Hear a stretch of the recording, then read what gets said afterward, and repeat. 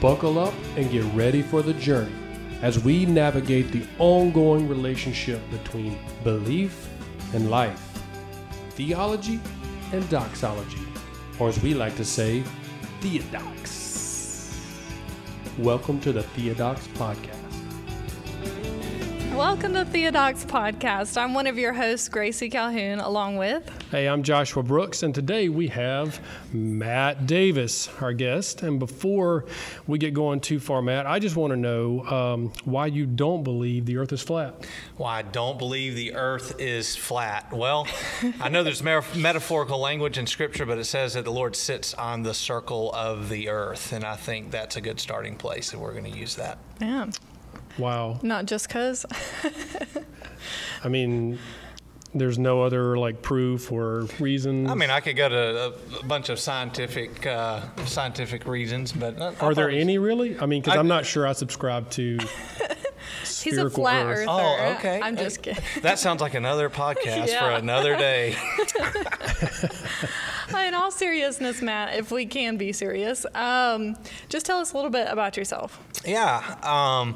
I'm pastor of Greenwood Baptist Church here in town. I'm about 6.5 years into that, and married. My wife is Casey. We have 6 kids. Awesome. My oldest is 21. Went all the way down to 9.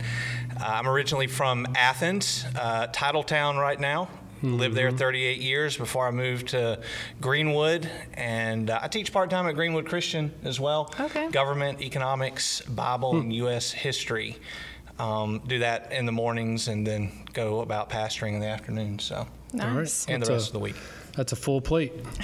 It's My a good vocational time. route is it's not for the faint of heart. It is a good time, and the Lord gives a lot of grace for sure. Yeah.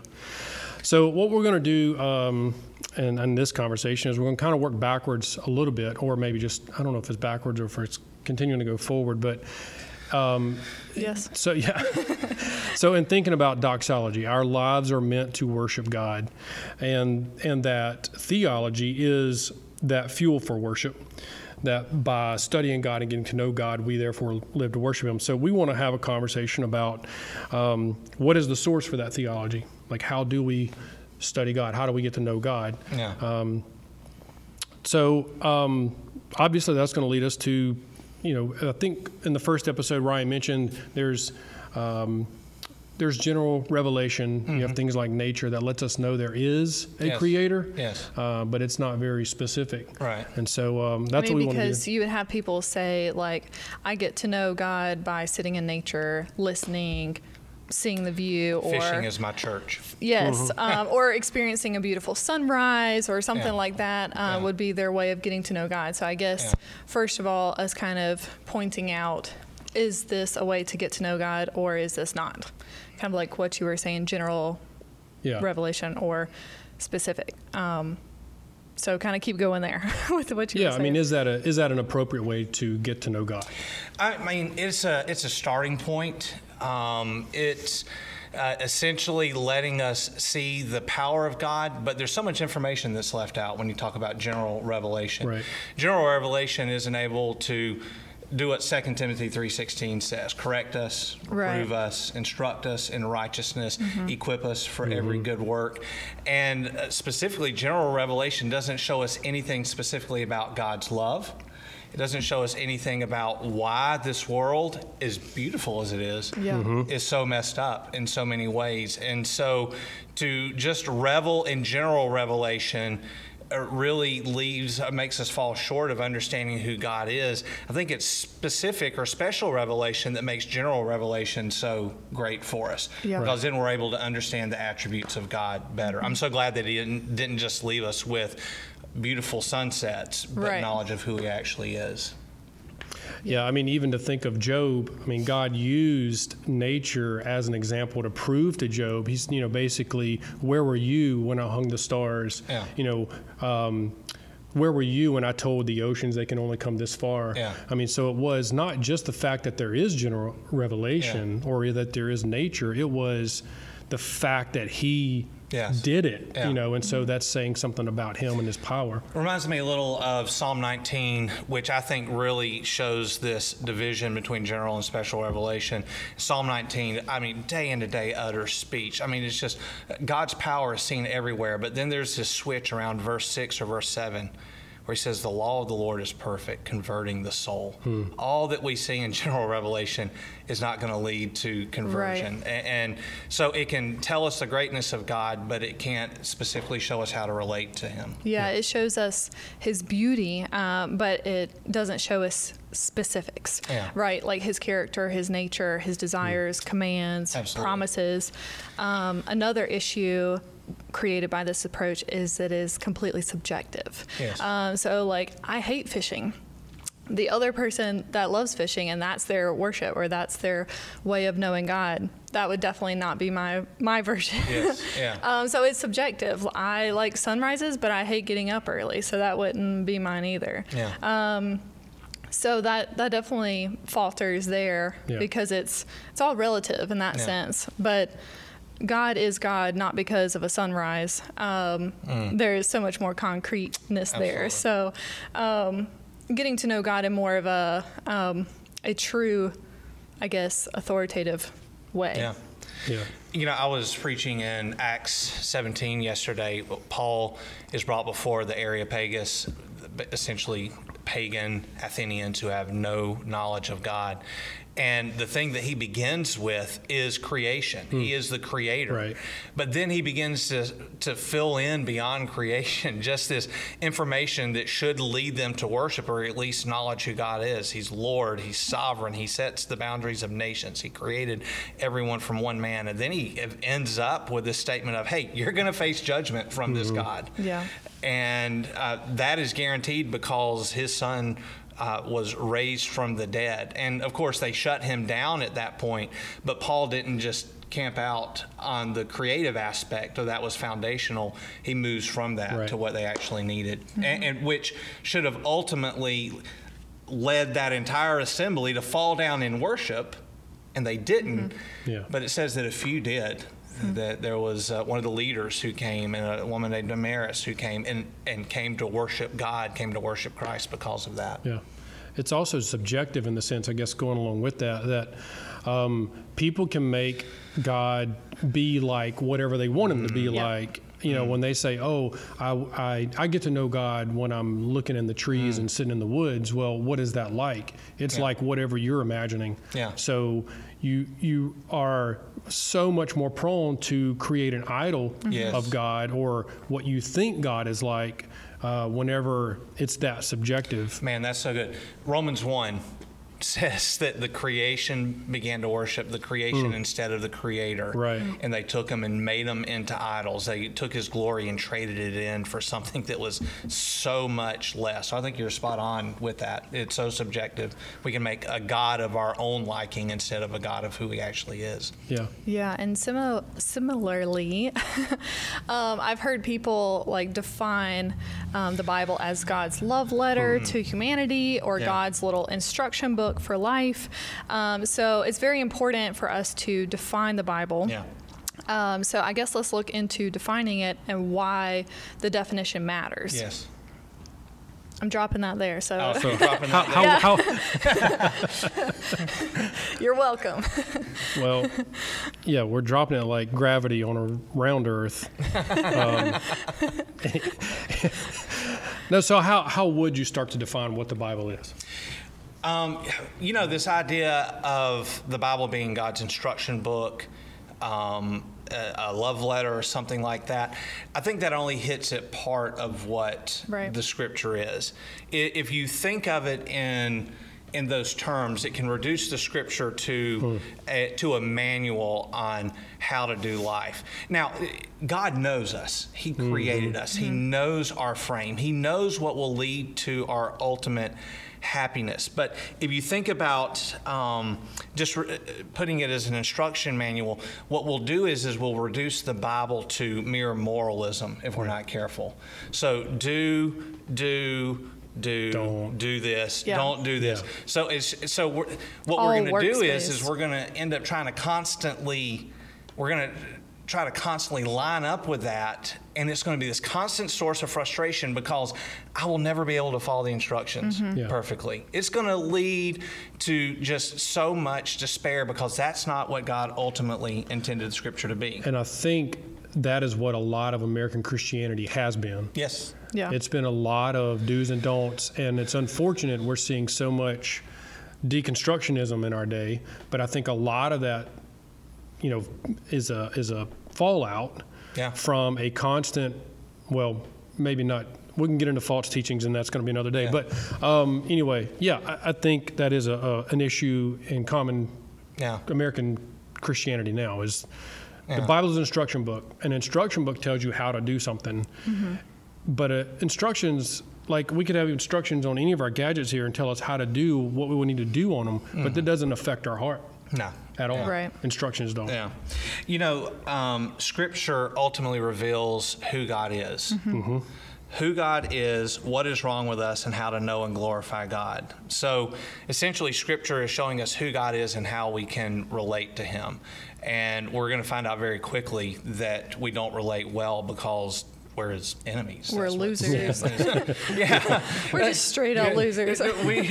And so an instruction manual really misses the point of Scripture. The point of Scripture from beginning to end, starting really in Genesis 3 all the way to the end, is about God's love for us and Jesus being at the center of the Scripture. I think of what 1 Peter says. 1 Peter 1, he talks about the salvation that was prophesied in the Old Testament, that the Spirit of Christ was in those prophets, and they were looking for who this person was going to be and when he was going to come, and that they weren't serving themselves, they were serving us so that we would have a full concept of the gospel. But we see even in the Old Testament, these prophets only had snippets of the Messiah and Jesus and what he was going to do. It was present, or he was present in the Old Testament. All of that, I like to tell our people, the Old Testament looks forward to the coming of Christ and what he's going to do, and the New Testament looks back to what he has done. Right. And then some of the problems with thinking about this as a love letter, the love letters are primarily about the recipient, right? It's all about us. Oh, that's good. So the Bible is not about us. Sure, it addresses us and we can find ourselves in it, but it's not primarily about us. Crying, crucify him. Yes. You will find us in it. Yeah. Yeah, we're the scared Israelites when David is wanting to fight Goliath. Yeah, so that's we are that's Barabbas. Yeah. As one person said, we are not David. No. So then we start to make it more about ourselves rather than about God. Yeah. Another implication of this is that it becomes about the prosperity gospel. God kind of becomes a butler of sorts and acts on our actions, our feelings, and our desires instead of his. It becomes about us because we are, in essence, when we think about it that way, we become the recipient. We also then diminish some of his other attributes that are opposing to love. His wrath, his vengeance, his justice, his righteousness, righteous hate, his righteous anger, like his righteous jealousy. Some of those things start to diminish when we only look at his love and his grace and it being a love letter. And so then we can't fully see God's image because we're just leaving those out. Then we can't obviously try to bear God's image fully because we aren't looking at it wholly. We miss out on the greatness of his love if we don't see the full picture. I think it was Spurgeon who said that if you want to really make a diamond sparkle, put it on a black backdrop. And so it is until we see what we deserve and how unable we are to please God in any way, and that he loves us still, that we really can't even begin to comprehend the his gospel love. Conversation is our next podcast. I don't get too far into that. No, but you're right. It's a fuller understanding of, God is, and this is terrible, fall short analogy, but he's a diamond of sorts that we're constantly seeing different perspectives on, and to take all of that and kind of strip it away to one little perspective is horrific, and it's dangerous for our own understanding as well. We wouldn't even want to be known that way. No, you're right. I mean, like the love letter aspect again is kind of like, and this is a finite analogy, but being at the edge of the Grand Canyon and just looking at yourself in a mirror. Like, there's all the wonder and the splendor right there, but the love letter is so focused on us and what we get from it rather than looking at His glory. Yeah. I mean, there is just not much about any of us that's worthy. Our biggest, I guess, our problem, though, is our human nature wants it to be about us. Right. We make it be about us. And so, I mean, it's a love letter from God about God. Well, those are... we say... Well, so I think it's best to say that when you say things like, it's a love letter to humanity or it's an instruction manual for life. We're not denying that it gives us instructions. Absolutely. We're not denying that it speaks paramountly of a scandalous love for humans. But what we're saying is that those need to be sub-definitions or subcategories because there's always like a greater all-encompassing definition that kind of helps put things in a better, because these are going to impact how we read it. Yes. So Absolutely. if someone says, well, this is an instruction manual, then they're going to read it, like you said, in a way just always looking for instructions, and it's never going to impact our heart. If someone's reading it as God's love letter, then it's going to be constantly reading it as, man, I am just the apple of His eye, and I can do no wrong, and He bends worlds for me, and and it's that's when we think about salvation, all that's true. That is true. But we're pretty wretched before that, though, and we have to wrestle with that. Again, that's the conversation. The next one. Don't get into the God. I'm sorry. So I like to frame my understanding of the Bible as it is God speaking to reveal Himself. Yes. Because it helps me orient my purpose for reading it being to know God, right? Firstly, and to know that these are His words. He owns them.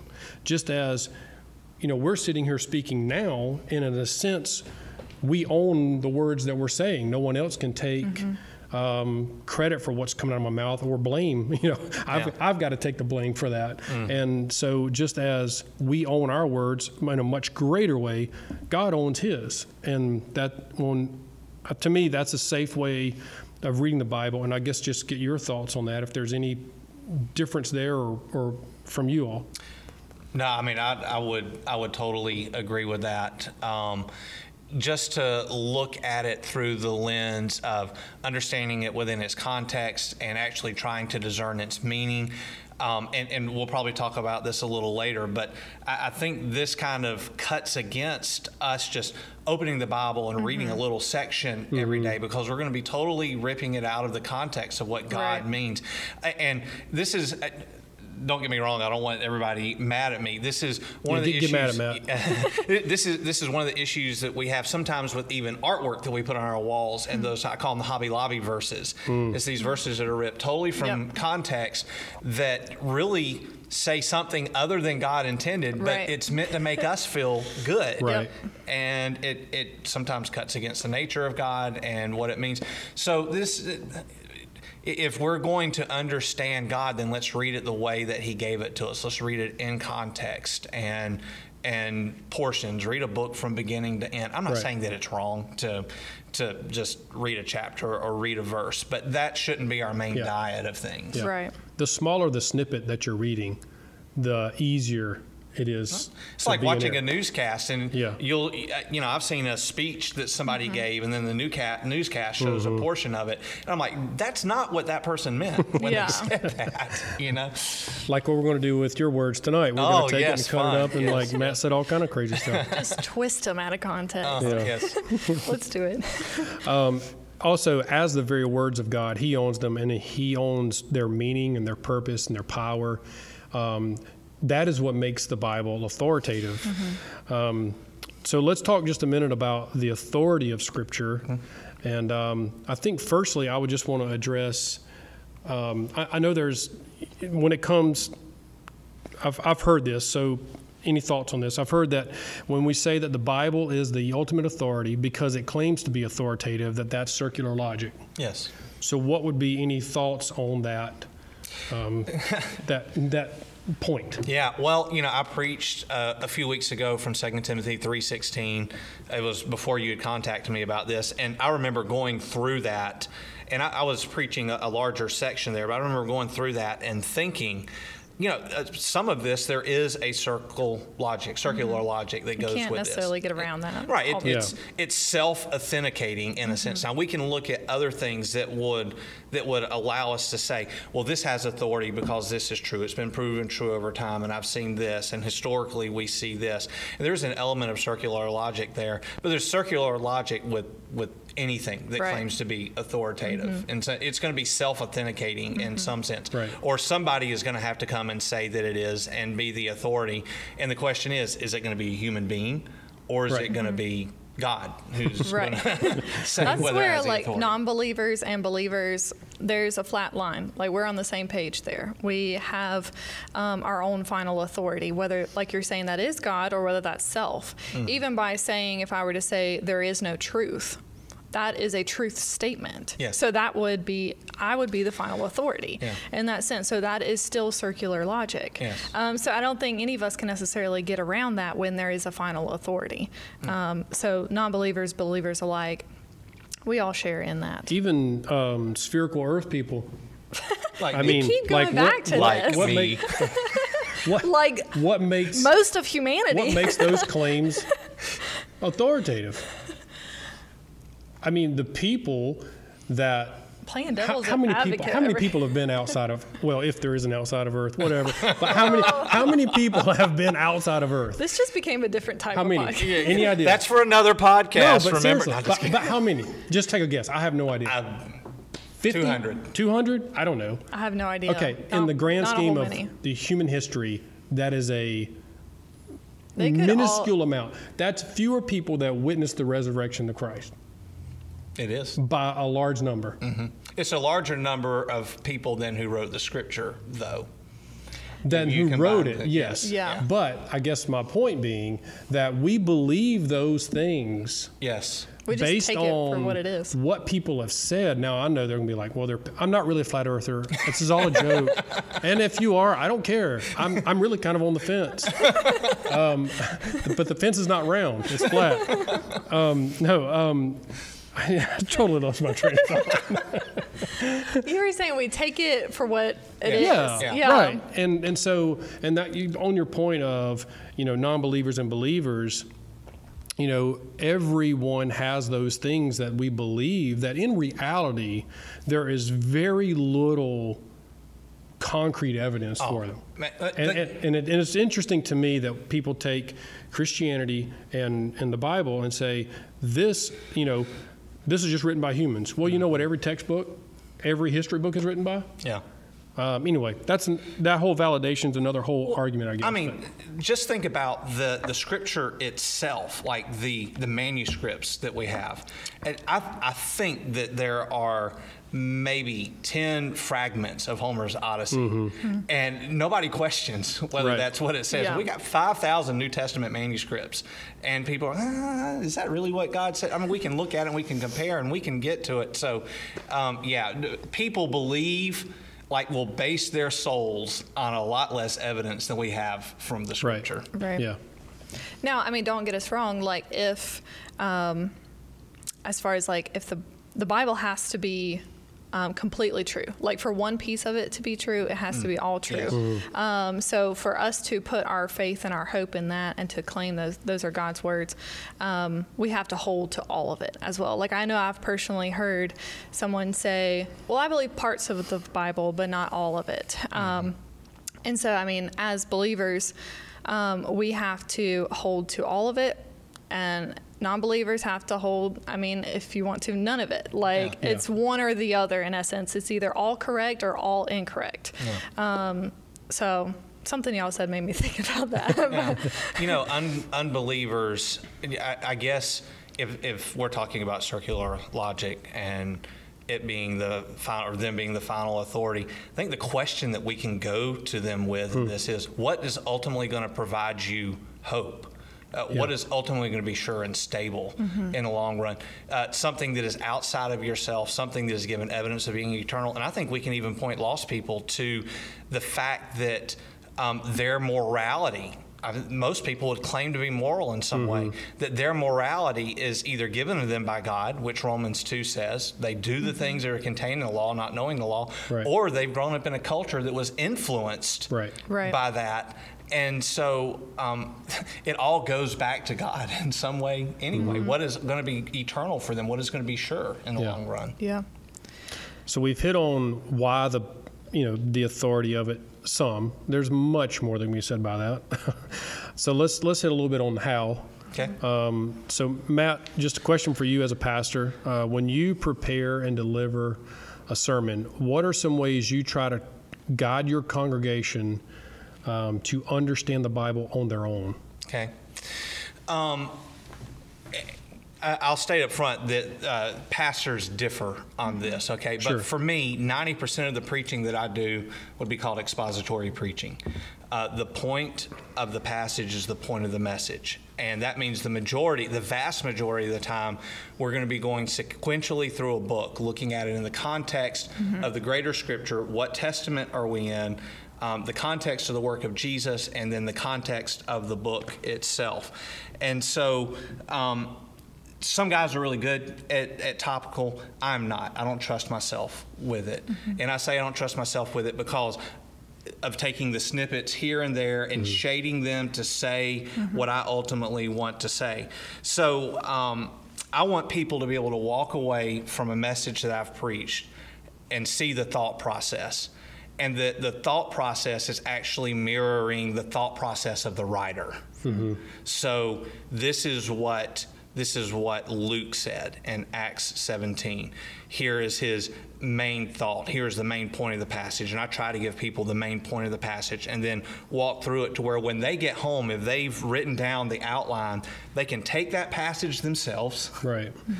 And say, I see this, I see this, I see this. They might have more understanding because I've explained it, but they can see it. Because ultimately, what I don't want our people to do is to view me as somebody having special insight. And someone that they have to come to in order to understand God's Word, that they can take the same approach of studying in context and comparing with other Scripture and looking at it in the context of the Testament or whatever it is, that they can look at that and they can begin to understand the Scripture themselves. So you're saying you're not the Pope? I'm not. I am not. My children can testify to that. You are fallible. Well, the fact that I have children also. Oh, yeah, well, that. So how do you prepare for that? Like what, how do you approach Scripture for yourself in order to prepare for delivering that way? So there are two different ways that pastors approach this. Some will include their sermon prep as their personal devotional prep. A guy named Mark Dever, I believe, does that. John Piper said that he kept his separate. I tend to keep mine separate. I read in different places in the Scripture than I'm actually preparing from. But I'm going to begin just by reading the passage. I'm going to read it several times, and then I'm going to write down, okay, here's what is the big thought in this, what is the flow of the passage, and then I'm going to begin organizing it. But I just want people, as they're going through it, I can bring up the meaning of Greek words, I can bring up the meaning of Hebrew words, I can bring in different authors and those type things. But in the end, when all that is stripped away, can they see that I have followed what the passage said and that my point is ultimately God's point? So that's the question that I'm asking. And then I also ask a question at the end, and the question is, so what? So here's this truth. What do I do with this truth? And I teach our people that it's important to not walk away from every passage of Scripture with something new to do. Sometimes there's something just to believe. Or some realization about God or some truth to embrace. some worship that needs to take place. There are times I get to the end of a passage and I'm like, believers, what needs to happen at the end of this is you need to worship God. Yeah. This isn't go out and do better. Yeah. That's the ultimate aim, right? Yeah. Absolutely. Worshiping God. I think there's some things also like the church as a whole, at least this is something that I see in my church, and I believe this is pretty common for churches to do to kind of get their congregation to start like thinking on these things, understanding the Bible on their own, as far as like community groups for them to kind of rehash that same sermon, Yes. talking through it, even like reading the scripture publicly, so that way it's like as a group everyone's reading it together. Yeah. I know some churches don't put the scripture up on the screen, just encouraging everyone to bring their own copy. I know that was something Ryan mentioned that he does with his youth group as well. And then some churches do like a round table of sorts as well, just kind of like you were talking about previously, of just kind of rehashing again, like the pastor's talking about that same sermon. Not to say that that's like pastor specific, but these are things like the church as a whole that I've seen them do as well. Yeah. So kind of piggybacking on that question as well, why would you want your congregants to understand the scripture on their own? There is just so much uncertainty around us right now, and to not to think of it this way, it would be like living across from a grocery store and having money, but continually being hungry and continually starving. And it's not that you don't have time because you're playing video games, you're going to school, you're going to work, you're hanging out with your friends. You even go and walk around the grocery store sometimes and look around. But you're starving. And my concern is that as American Christians, and I'm sure this has been a problem throughout history, but as American Christians, that we have the most access to the Scripture and to sound scriptural teaching, but we are the most spiritually malnourished. And so I want people to understand so that they can know who God is, so they can walk in confidence in who He is, walk in confidence of His love, but then also so that they can minister to people who are also starving. Beggars, showing beggars where to find bread. And I'm not going to go any further because I don't want to get into the gospel episode. No spoilers. No, but there's that was a very harsh statement you just made, and I don't think you intended that. But to say that that's the majority of American church is true, and that's very, very that's very hard to swallow. Well, that's me a lot of times as a pastor. Well, sure. I struggle with that. Yeah, and so also for a pastor, one of the reasons a pastor would want his congregants to understand the Scripture is because pastors are fallible, and churches are fallible, and for people to know rightly and to know how to deal with things that aren't done rightly, they have to be able to see that. Yeah. And so, it's an interesting point when you couple together the statement of American Christianity. We're starving. We have this right here before us, but we're not taking advantage of it, and as well as maybe there are a lot of leaders that aren't feeding it and aren't giving it, and so then they're not as guarded. They're not. Anyway, that's a vicious cycle. I think a lot of the scandals that we've seen in church probably comes from spiritually deficient discipleship. People not knowing how to read the Scripture. And even yesterday, I began the sermon that I preached with, I said something wrong a few weeks ago. It was not in line with Scripture. We've got to always be conformed to that. And the thing that stung a little bit was I had 3 or 4 people come up afterwards and were like, yeah, we talked about that when we got home. We're glad that you said something. You don't get emails on that? No, I didn't. I got a text, and it was encouraging in the long run, but it was still, my wife and I talked about that, and we didn't think that was in line with Scripture, and that actually made me happy that there were several people who had a problem with it. That they had that red flag to know. Yeah, absolutely. I'm a very skeptical person because of the church we grew up in, but because I had been taught a lot of things that were just not completely accurate. And so coming up out of that, I became a very skeptical person. And where can you go to find truth? Right. Scripture is pure. Like, that's where we go to find truth. Yeah. So, like, that skepticism should drive us to find truth and to find it in Scripture, because that's the only place we will. Yeah. But Just really quick, one other thing that we do to try and help people engage with the Scripture as far as worship is the way that we lay our worship gathering out from beginning to end follows a flow of what somebody's personal time with the Lord could look like. Mm-hmm. We begin intentionally with adoration. We have it on the screen, our adoration of God. Scripture, a song that reflects that. Confession of sin, thanksgiving for the gospel, preparation for the word. Okay, here's the word, it's spoken to me. Then what is our response to that? A song that is clearly in response to that. And then supplication or intercession based on what we've read. The reading of the Scripture, this is God's word to us, like a chapter a week, and then a response of confidence as we go out in the world, a song usually that points us to God's power and His omnipotence. And so we're just trying to organize everything to where people just have this rhythm of, when I come to God's Word, this is the way that I'm going to view it, the way that I'm going to think about it and respond to God. Yeah. I had a couple things, and then we'll move to this next point real quick. Yeah.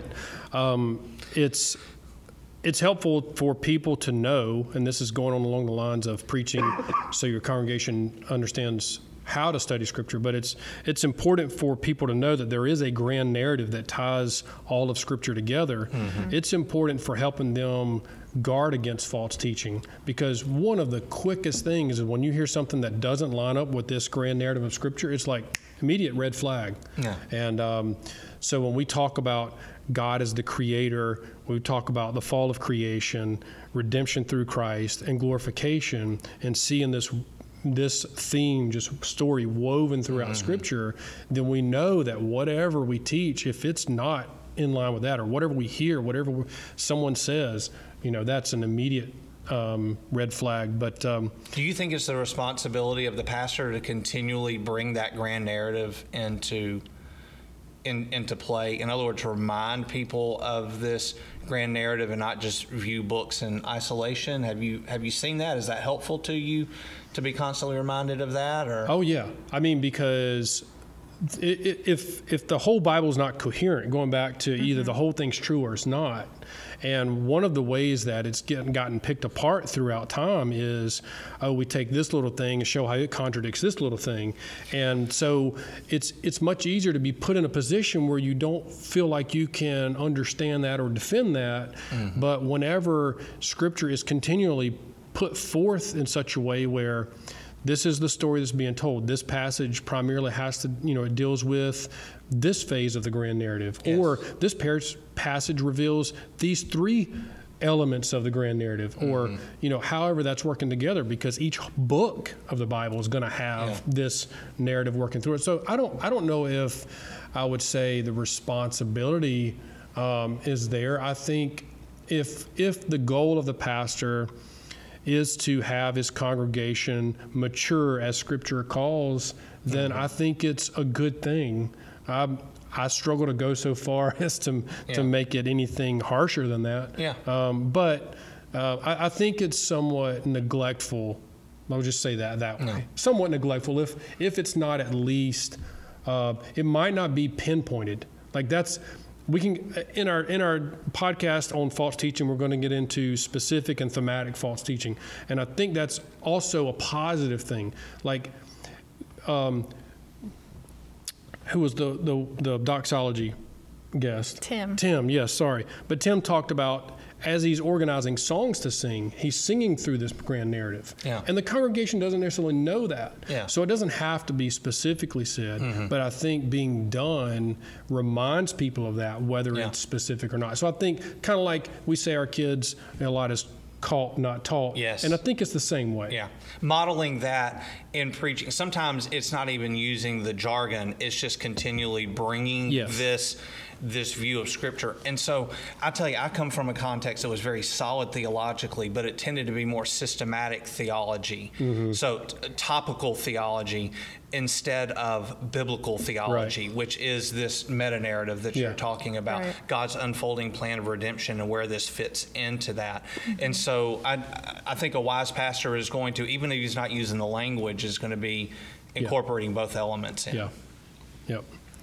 So I want to kind of bring this to where you're going to say. Oh, Sorry. yeah. I was just going to say, I know we've been talking about like all of these different elements and stuff. So I was just going to say we don't read Scripture because we like every little thing that it says. I want to point that out. Like there are a lot of things in there that really rub me the wrong way, get under my skin, or just straight up aggravate me. Yeah. We believe and agree with Scripture because it is what God is saying. Yeah. So, and that is worship. Yeah. So maybe we can discuss a little bit how agreeing with God is worship. What would y'all think about that? Yeah. Well, I mean, knowing firstly that the goal of Scripture is to know God. If Scripture is God speaking to reveal Himself, then my approach to reading it is going to be to know Him, and therefore it's going to be worship in action. Right. And anytime we are, as we kind of discussed in a couple of the others, as far as whether it's a spouse or someone we just really want to know, we respect them and we want to get to know them in whatever way, we are showing them love by that pursuit. Yeah. And so it's worship to God just by wanting to go read it to get to know Him. Mm-hmm. Yeah. Gracie, this goes to what you were saying earlier. I think Scripture, more than anything else, gets our eyes off of ourselves. Mm-hmm. And so it increases worship for me when I read a passage like Ephesians 2, I'm dead. I'm the child of disobedience. The wrath of God abides on me. But then there's this hinge word in there, but God who is rich in mercy. And so the Scripture, yes, even the Psalms. I mean, just look at the Psalms. David routinely starts off with how bad life is. You're right. And how bad his condition is. But he always ends up with his eyes on God. Right. And that is really the function of Scripture, is wherever we're at to lift our eyes up to God. And that's what's going to ultimately cause us to worship. Mm-hmm. Whether it's the gospel, whether it's understanding His nature, it's going to lead us to worship of Him. But that's why we have to be in the Scripture, because I don't believe that we will naturally worship God if we're not being fed from the Scripture and having our minds turned that way. Yeah. Right. Absolutely. I think there's been a great discussion. I agree. I know there are a ton more things we could hit on. But we're going to wrap this puppy up, and I just want to thank you all for watching. Hopefully something here has been beneficial to you. Hopefully you're encouraged to go and read God's words and get to know Him. Let your hearts be warmed, and that sounded really kind of creepy. Let your heart be warm. By the love letter from God. No, yes. But really, if you have any questions or if you would like to suggest a topic, email us at theodoxpodcast@gmail.com, and have a great day. Peace out. Suckers!